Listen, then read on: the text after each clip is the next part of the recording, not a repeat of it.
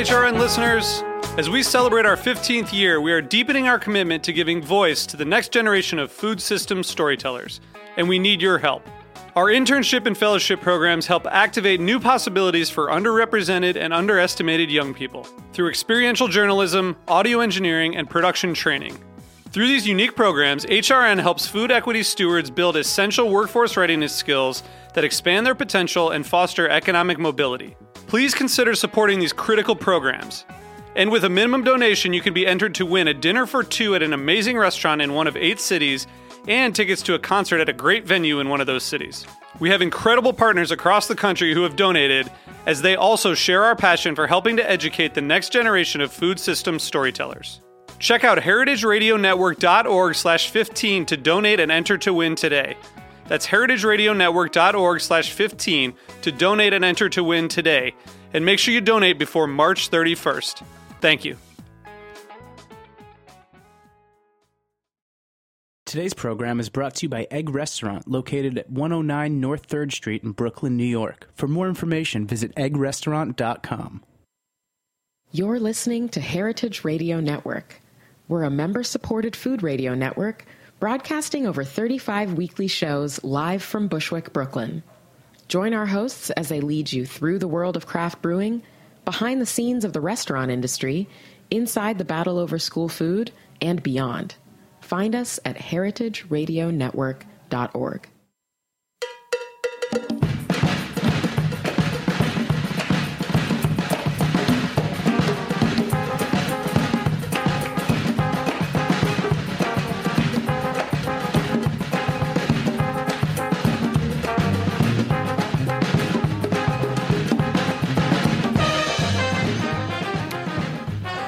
Well, hello. Welcome to All in the Industry on Heritage Radio Network. I'm your host, Shari Bayer. We are coming to you live from Roberta's Restaurant in Bushwick, Brooklyn. It is Wednesday, January 25th, 2017. This is the 130th episode of this series, which is dedicated to behind-the-scenes talents in the hospitality industry. Today, my guest is a top hospitality consultant based on the West Coast, and I will introduce her fully in a moment. First, as I do on every show, I will start out with my PR tip. Then later, we will have my speed round game, industry news discussion, solo dining experience, and the final question. As the founder of Bayer Public Relations, I'm going to tip the show off with my PR tip of the week. So today's tip is to make things happen for yourself. If you have a passion and desire to create something, take action, and don't let anyone or anything get in your way. By putting forth your best effort, you can achieve whatever you set your mind to.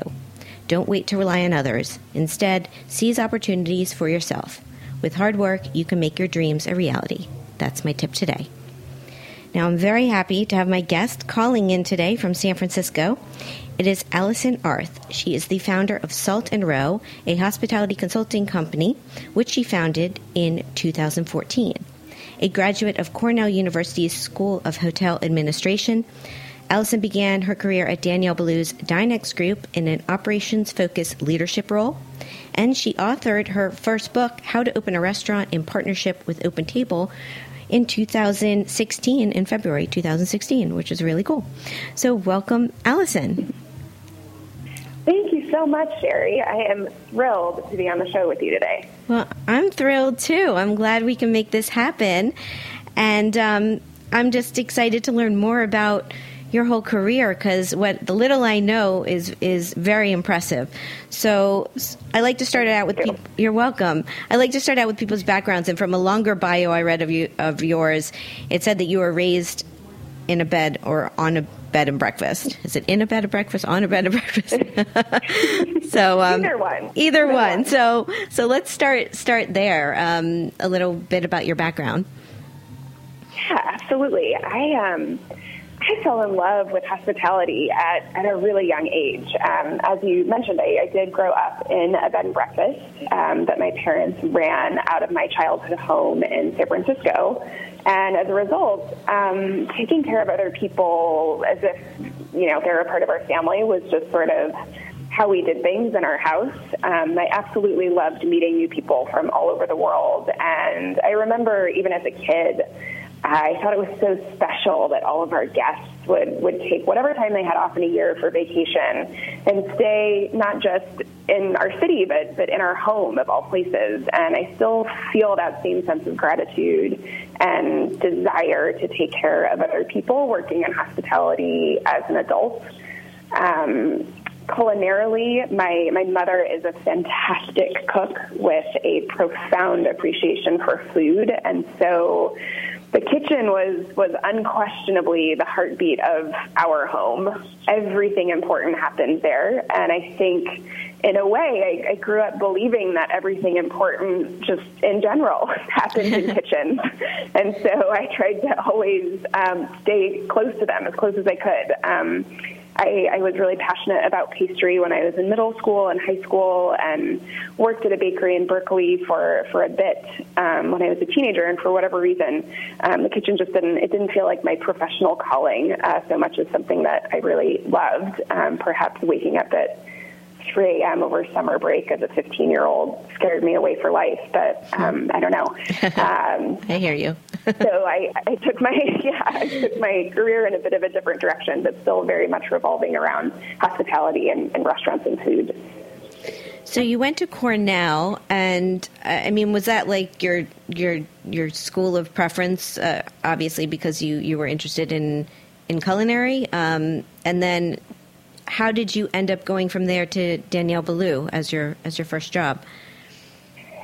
Honestly, I look back at my 16, 17-year-old years and am kind of shocked by my conviction at that age that hospitality was the way to go. I knew that I loved food. I knew that I loved restaurants until I visited Cornell and learned about the program, which I didn't know existed until my junior year of high school. I hadn't really considered it as a career. I don't know what I thought I was going to do, but when I found out about that program, I just completely fell in love, and everything else that I had been considering up until that point completely faded away, and I decided pretty quickly that that's what I wanted to pursue, and that was the education that I wanted to pursue to achieve it.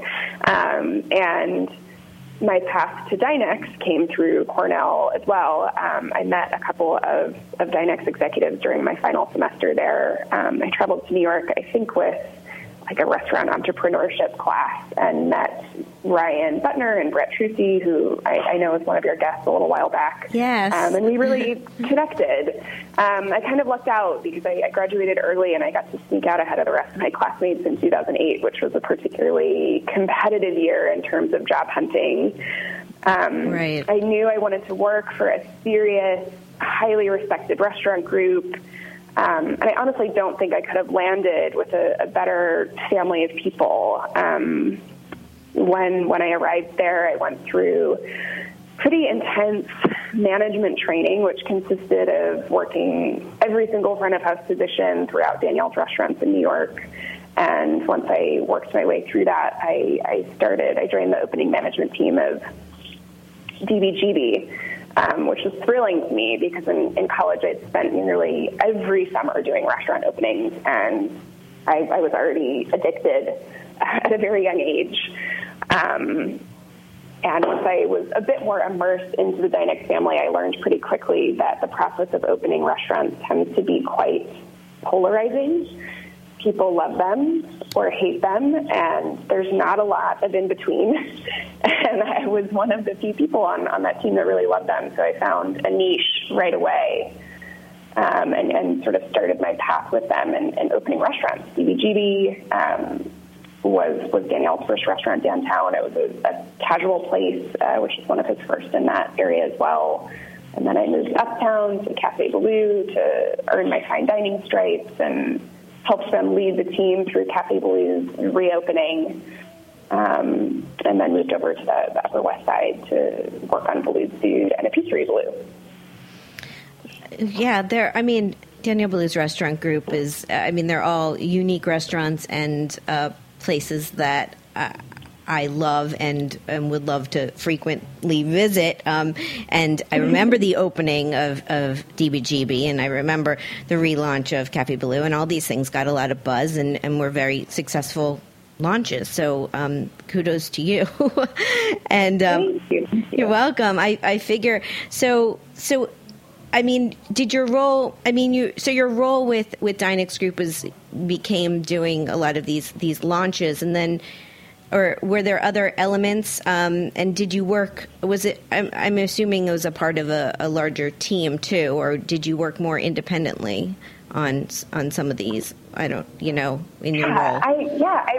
I wore a lot of different hats there. So in all of these openings, I was integrated with the opening management teams, and I was usually the person that was there for the shortest amount of time and would really focus on doing pre-opening planning, staff hiring, staff training, and then getting the management team in the restaurant on its feet and really comfortable before I would move on to the next opening. And that's what I did, restaurant after restaurant after restaurant. I never really had an official title in that capacity. I just loved doing openings. And then after a Pizzeria Blue, I moved into, what I'll call a project management role that was essentially my dream job. I got to work with so many different teams at the corporate level and with all of the restaurants, doing things like developing a gift box program for a Pizzeria Blue from the ground up and taking our first steps into e-commerce at that time. And in so many ways, I feel like my consulting business was born out of my love for that position. It's all project-based work. It was a lot of dealing with fires, dealing with problems, and dealing with new restaurants, which are really all of my favorite things. Yeah, well, that leads me to my next question. So, what prompted you to leave and open your own consulting business and be on the West Coast?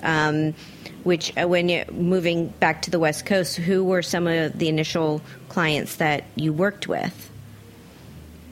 Well, when I first moved back to San Francisco, I worked at a few different restaurants, not under the guise of consulting. I worked with the Delfino Restaurant Group as a general manager, which was a great experience. And then I've been there. Great pizza. Sorry. What was that? I said I've been there. It's a great pizza. Great pizza. Oh, my goodness. And they've opened so many more pizzerias. I think they have their eyes set on LA as well. So pizza cool. for everybody. Very exciting. Yeah.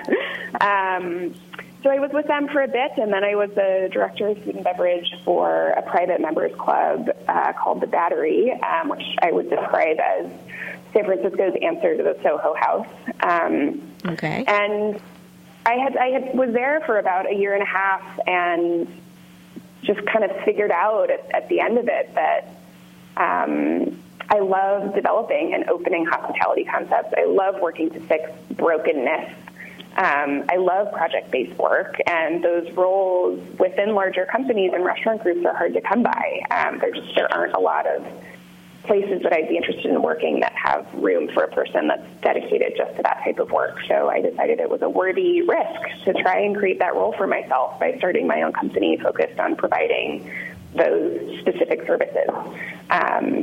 If it didn't work out, I didn't have a ton to lose, so it felt like the right step. And some of my first clients in San Francisco were, one really significant one was Tracy Desjardins, who has been a friend and a mentor for a very long time.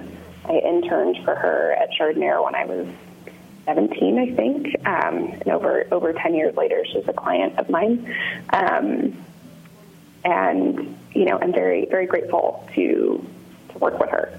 Yeah, so I don't know her personally, but I know who she is, and it's that's a good client to have. Yeah. And then I've also I know you would know Gavin Kaysen from Cafe Baloo and working with the Dynex Group, and he launched his first restaurant, Spoon and Stable, in Minneapolis, and I saw you were a part of that project. So how was working with Gavin on that? Oh, that was such a special project. Gavin was my first client. Gavin and I have known each other for 10 years now. We worked together at Cafe Baloo for a couple of years, and then after I left that restaurant, we continued to work with each other in various capacities while I was at Dynex. And he and I we've always had a particularly effective working relationship. I just think that our skill sets complement each other really well. Personally, I mean, he's family to me. I just think he's such an exceptional leader and an exceptional person. And so when he made the decision to leave New York and go back to Minneapolis and open his very first place, it just felt natural that we would do it together. And, so flattering and complimentary that he gave me the opportunity to do that. And it also felt like the perfect first consulting project. I definitely credit him with being one of a small handful of people that really pushed me off the cliff when I was making the decision to start this company. So thank you to Gavin for that. And the project itself, I mean, Spoon and Stable, I don't know if you've had the opportunity to visit. I haven't, and I really would like to go. I'm a huge fan of Gavin as a chef and a person too. I think he's incredible, and everything I've seen about the restaurant just looks awesome, and I'm very happy for him. And yes, I'm planning a trip, maybe not in winter though. Yeah, good call. Spoon and Stable opened in November, and it was one of the longer winters of my life. Right. But it's a fantastic restaurant, and the team that works with him there is just, second to none in so many ways. He's just surrounded by a group of people that were so hungry for someone like him to set up shop in that city and inspire and challenge and push. And he's doing all those things with some really great people, and I was so happy to be a part of it. And I'll actually be headed out there in just about a month to help him open his second restaurant in Minneapolis again. Right, I read something about that. He's starting to grow into a bigger restaurant group, which is exciting to have more than one. Very exciting. So that's great. Okay, we're going to take a little break here, and then we're going to come back and talk more with Alison. So stay with us. This is All in the Industry on Heritage Radio Network.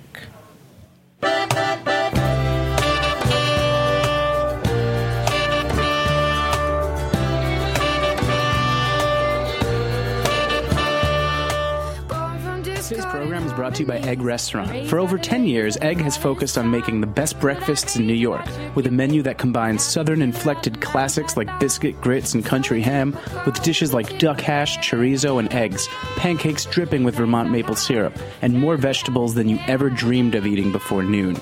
But what gets them up every morning at Egg is something different. It's the chance to improve everything they encounter, the lives of the people who work with them, the lives of their customers, the health of their local economy, and the soil their food is grown in. Their interest in food goes way beyond what they put on your plate. Food touches on everything they care about: flavor, health, social justice, art and literature, agriculture, and ecology. It's one of the reasons Egg Restaurant is so happy to support Heritage Radio, who digs into everything that matters every week. For more information, visit eggrestaurant.com.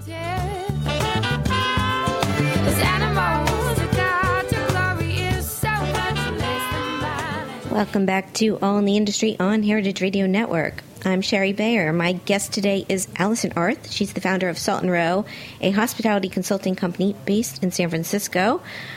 So, Alison, how'd you come up with the name Salt Roe?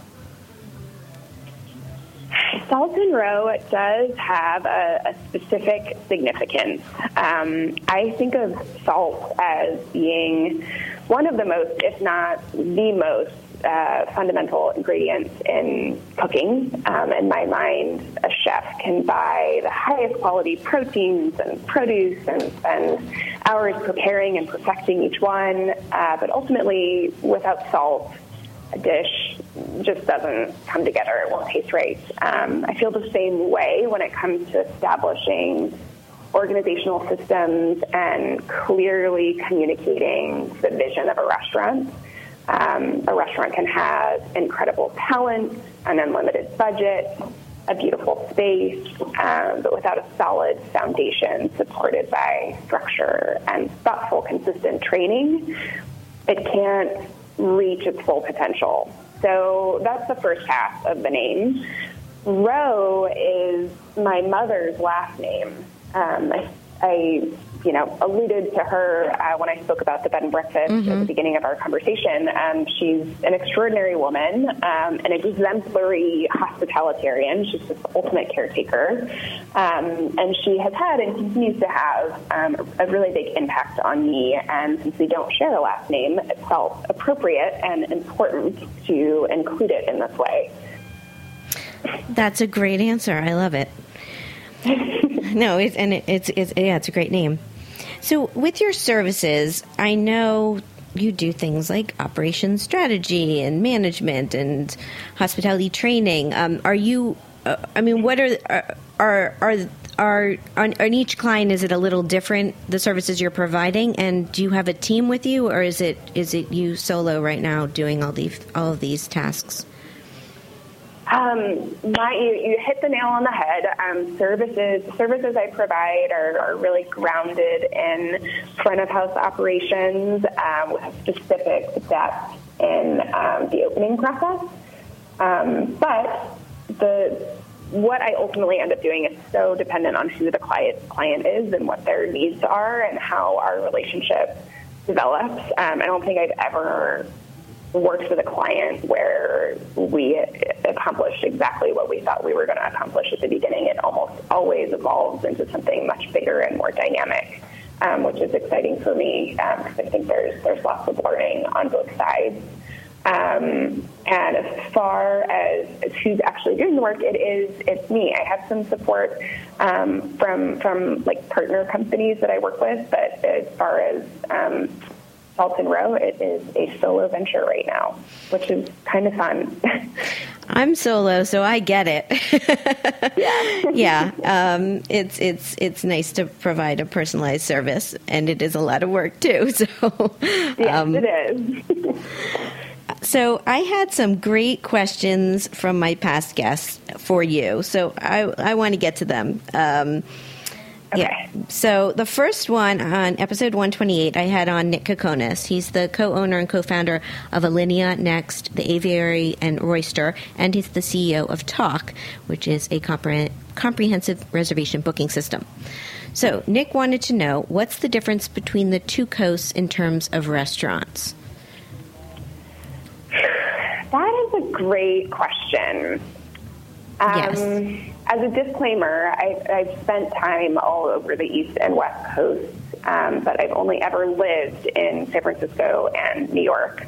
So, that's where my opinions of both coasts are sort of based.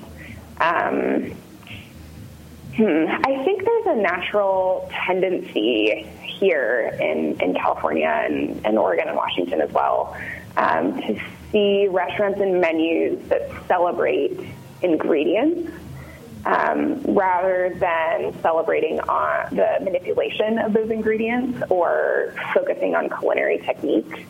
Not that either of those are absent, it's just not usually the focus of a concept. I think that theme is present on the East Coast, local food and that whole movement, but less dominant out of necessity. So that's one thing. Personally, I believe that the East Coast has a greater appreciation for hospitality and the art of service than the West Coast does. I couldn't tell you exactly why that is, but I think it has to do with the more sort of nonchalant, casual, almost rejection of formality here. And in San Francisco specifically, I would add that I think the restaurant scene is less diverse than it is in New York because of the changing demographics here and really the preferences of that demographic, which right now is a lot of people involved in the tech industry. Right. Well, that's an excellent answer. I mean, all good points. His other question was, when are you going to work together?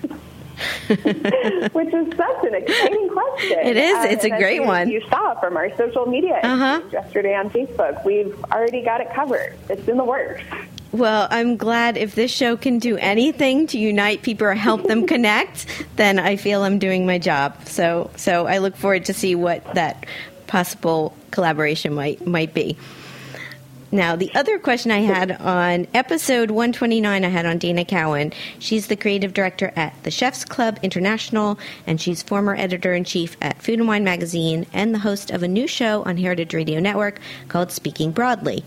So Dana wanted to know, what's the most extraordinary cheap meal you've ever had? Another great question, and Dana Cowan hardly needs an introduction. She's so fabulous, and I'm just such a fan of hers. I would say all manner of street food in Mexico City. I visited recently, just in November, and I can think of a couple of particularly revelatory experiences. One was a taco, the other was a huarache, and both, I think, were about $1.25. But I mean, that first taco I had, we landed tired, it was kind of cold, and I bought a taco at a street stand, and it was just like mind-blowing, like completely mind-blowing. And the next day I woke up and I was like, you know what, maybe my opinion is being influenced by the circumstances. I was tired, and so anything would have tasted good, so I continued to try out just about every single street food stand I could get my hands on in Mexico City, and proved that it was not the circumstances. Everything is just fantastic. That's a great answer. Mexico City's also on my list of places to visit. I could see that. I mean, that meal definitely qualifies as being inexpensive, and I could see how it would be great. So awesome. So let's talk a little about this first book that you wrote, How to Open a Restaurant, in partnership with Open Table. I downloaded it because it's online and was skimming through, and I went all the way down to the PR section, of course, to see what was in there. I saw Georgette Farkas you had offering some insight. But what an amazing tool. I was really impressed. I need to go back and read this whole thing. So it looked like a huge project to put that together. It was. Yeah, I can only imagine. It was, and it was such a fun project, and I'm so happy to hear that even, after some quick skimming, it felt practical to you. Absolutely. But the book landed in my court through my relationship with Jennifer Pelka, who was Danielle's culinary assistant when I started at Dynex, and she and I have been personally and professionally very close since then.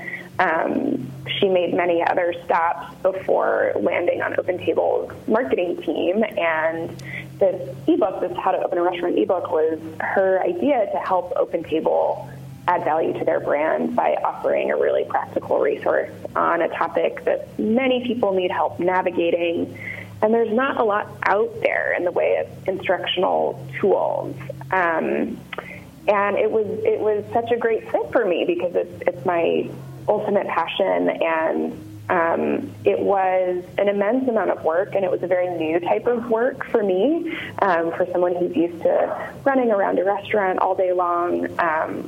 Conducting interviews with incredible people was far and away the best part of the whole experience, to just get to pick the brains of all of these chefs and restaurateurs who are so disarmingly honest with me about their experiences, the good, the bad, and the ugly. And then taking all that information and sitting down and locking myself in a room and writing all day, every day was totally foreign and really hard. But I learned a lot from it, and I'm really happy with how it came out. So I'm glad to hear you feel the same. Oh, yeah. I'm really impressed with it. I'm going to go back and read the whole thing. I mean, kudos to you, because I think writing a book is hard, and with all that information. And, I suggest anyone to go check this out. I know there's a link through your website that people can find it. So I'll give the info at the end of the show. It's great. Awesome. Okay, we're going to take another break, and then we're going to come back, and we're going to play my speed round game and talk some industry news. This is All in the Industry on Heritage Radio Network.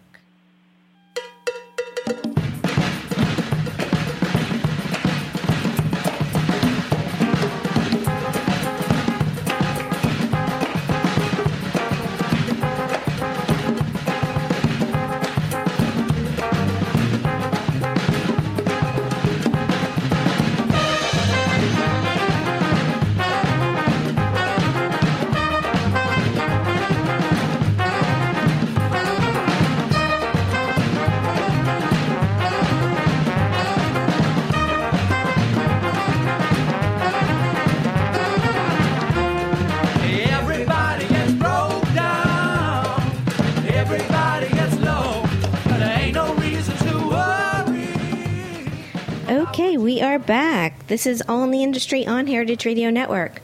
I'm Shari Bayer. My guest today is Alison Arth. Alison, it is time for my speed round game. Are you ready? Oh my goodness, I hope so. It's fun. There's no right or wrong. What it is I'm going to name a couple things, and you pick your preference, such as chocolate or vanilla. Okay. Okay, so here we go.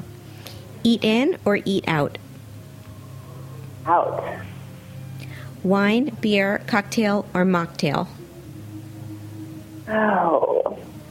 Cocktail followed by wine. I can't choose there. Ooh, I like that. That's a first on that answer. How about tasting menu or a la carte? A la carte.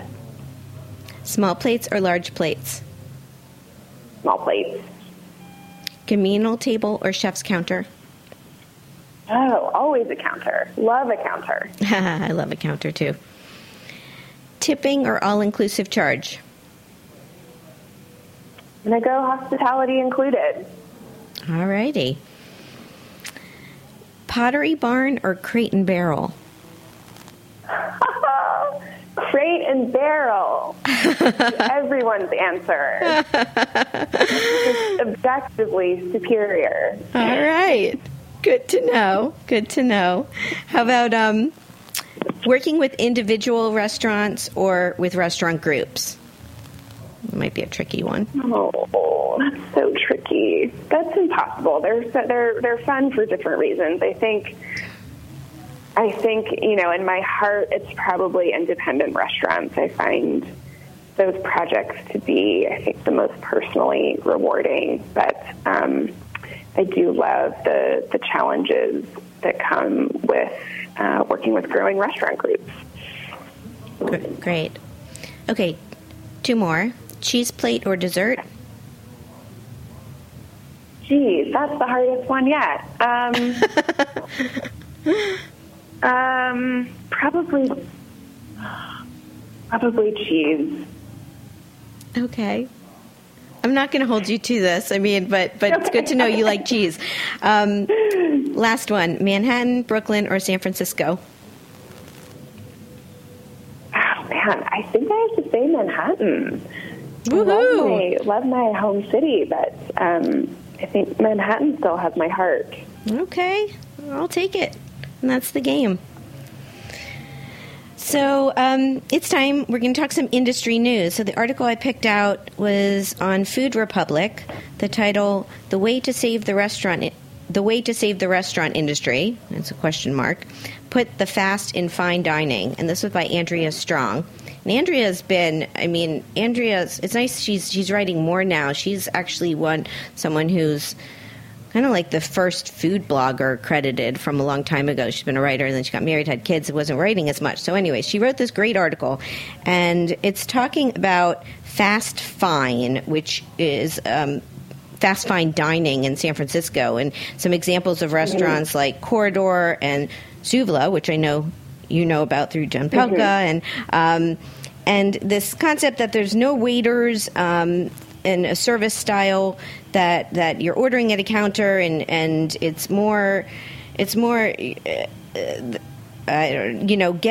rid of the service staff, but at the same time keeping the high level of the experience with the decor and the playlists and the flatware and everything else they're doing, just kind of changing the service. So perfect topic to talk to someone like you about.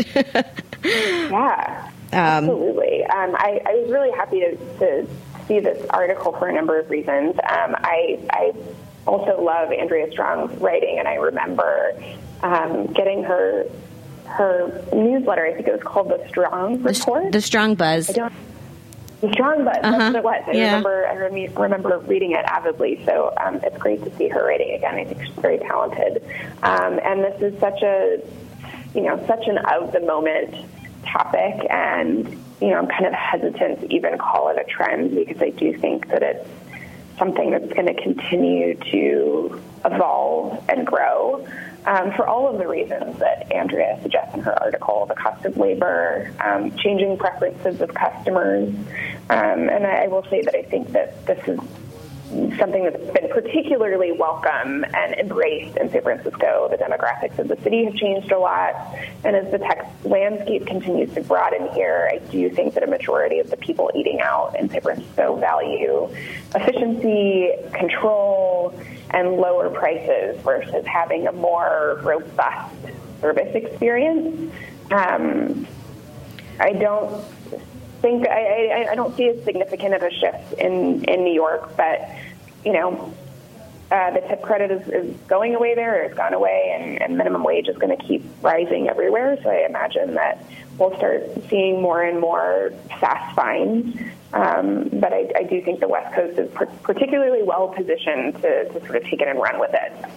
Yeah, well, I mean, I think I took away the biggest point being the cost of labor, and that this combats it, and that in San Francisco there isn't the tip credit, and for those reasons why this is catching on. And then it cited how Daniel Hume and Will Guidera's Made Nice might be doing something a little more in this direction, and also how Dig In, fast casual, is kind of going that way. But I was brainstorming myself and trying to think, do we have that in New York? And I don't think we do yet. The only thing I could think of was how there's been a lot of the food halls that have opened recently, which I think is kind of like a similar strategy. And those have been, I mean, we've had a tremendous amount of them open in New York City and be very successful. So I'm curious to see, if this does keep catching on and become, more prevalent here in New York and elsewhere. So yeah, I am too. I think that I think it's a great trend. I love Suvla. I do think that there's a time and place for that type of service, though, and Suvla is an example of one that it's really well suited to. It's a beautiful space, and it's such an easy service experience. As Charles has said, it's a place that still feels appropriate for a date, but it's without a more robust service experience. I worry about seeing that trend move into restaurant concepts that maybe are less well suited for a really stripped down service model, and then you kind of get a lack of cohesion between the space and the quality of the food, the level of complexity of the food and the service. But yeah, I'm interested to see where it goes. Yeah, me too. And when I was in San Francisco last year, I did go to Suvla, but it was a gorgeous day, and I ordered. I mean, there was a line at the front where you ordered from someone who had an iPad and took orders, and then I just took it to go and sat outside. So I didn't. I mean, I was I saw the space, and it was very lovely, and it was happening. It was very popular. So I know they've been successful and are opening many locations, or they have more than one now, right? Yes. Okay. Yeah, I think he's about to open number 3. Okay. Yeah. No. So it's cool. So stay tuned to see if this is a trend and keeps growing. And then before we take a break, I just have some breaking news.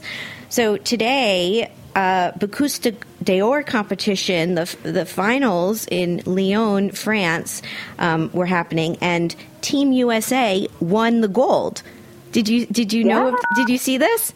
Yeah, I've been texting with Gavin all day. So thrilled. It's such a big deal. It's huge. It's amazing. I mean, for people listening to the show, Gavin Kaysen, he's been involved in this and coaching now, and this is the U.S. team with Thomas Keller and Daniel Blue and Jerome Bocuse behind it and training, and they've worked really hard to place, and they did not only place, they got first place. So it's kudos. Really exciting. And I'm excited to announce on February 15th, I've already booked Phil Tessier and Matt Peters. Phil is the coach of the team, and Matt is the chef for 2017. So they're going to be on my show. So I'm going to talk with them, and I'm just thrilled for them. So congratulations. And on that note, we are going to take another break and come back. I'm going to do my solo dining experience. This is All in the Industry on Heritage Radio Network.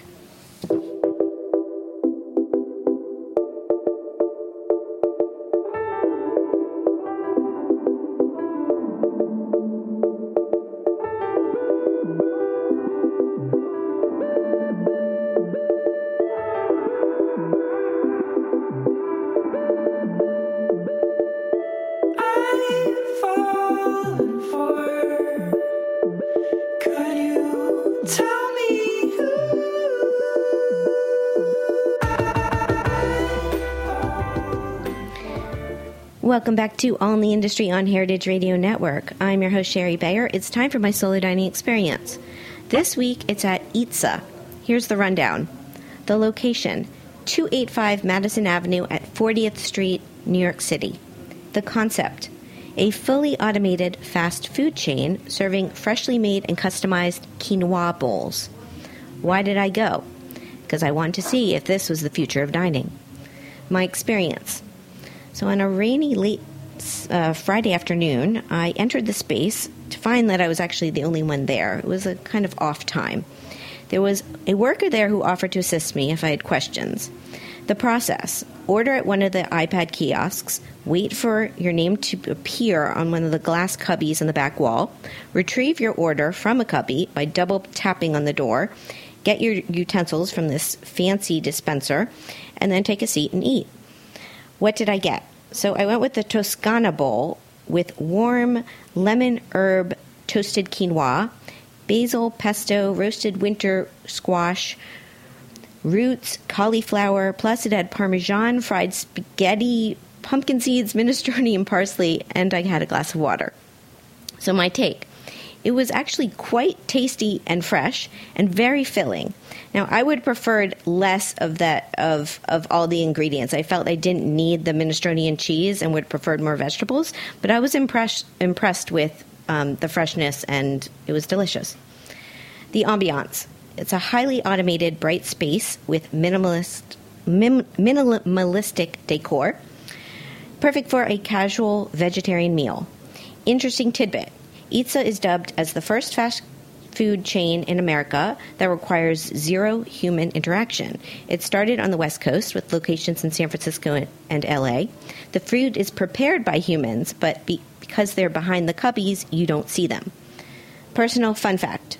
If you saw my Instagram story, which I did while I was there, it took me 3 times to tap on my cubby door to get it to open. I don't know, I had trouble with that, but I guess it made for a good video. The cost was $6.95, not including tax. Would I go back? Yes, I'd try it again, maybe another bowl next time I'm in the neighborhood. Website is itza.com. So, Alison, are you familiar with Itza? I am familiar with Itza. We have, I think, one location here, and I had every intention of visiting it, but it's right next to Yank Sing, which is probably one of the best dim sum restaurants in San Francisco. So my intentions were thwarted. I hear you. When I headed down there to give it a shot. It was kind of an easy decision. I couldn't do it. So I've never been. Yeah, well, it's funny. I picked this restaurant to go to for the solo dining before the article I that came out about the fast fine, and just all seems so fitting. I mean, this there were people there, but it is more of a you don't need human interaction experience, which is interesting. So we'll see if they open more here in New York.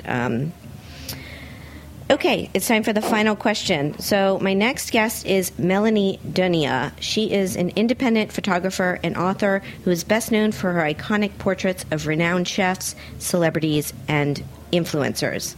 So Alison, can you ask a question for Melanie? Yeah, now that I know exactly who it is, I might ask 2 questions. My first is, what was the last dining experience Melanie had that felt really impactful, and why? And then I would be so interested to know who she's most enjoyed photographing and why. That's great. I will ask, and I think it's fair you give 2 questions because you answered 2 questions. I'll take it. So, great. Well, thank you so much. That's the show. Thank you for having me. You're welcome. I'm really glad we connected, and I am very impressed with your career, and I wish you the best. And next time you're in New York City, let me know. Maybe we can grab a bite together. It would be great to see you in person. Agreed. I would love that. We'll get dessert and cheese. Oh, awesome! Because my answer is dessert, but I'm happy to share some cheese with you. Good. Okay, so my guest today has been Alison Arth. She's the founder of Salt Roe, a hospitality consulting company based in San Francisco. You can find her website is saltandroe.com and also on social media at Salt and Roe. And Roe is ROE, just for people to know. You can find me at Shari Bayer, at Bayer PR, at All Industry. My Facebook page is All in the Industry. My websites are BayerPublicRelations.com and ShariBayer.com. As a reminder, all of our shows are archived at heritageradionetwork.org. We are also on iTunes and Stitcher. And I encourage you to subscribe to our show if you like it. You can subscribe on iTunes. You can also leave a review there. And you can also leave a review if you want on my Facebook page. No one's done that yet, and I just realized that. So feel free to leave your comments there. I'd like to thank my engineer, Vitor, who's new to Heritage Radio Network and doing an amazing job. I'm Shari Bayer. I will be back next Wednesday, same time, same place, with another live show. Till then, have a good week, and thank you for being part of All in the Industry. Bye.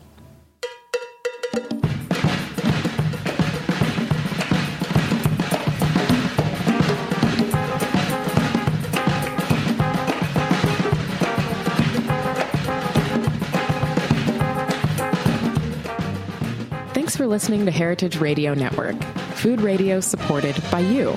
For our freshest content and to hear about exclusive events, subscribe to our newsletter. Enter your email at the bottom of our website, heritageradionetwork.org. Connect with us on Facebook, Instagram, and Twitter at heritage_radio.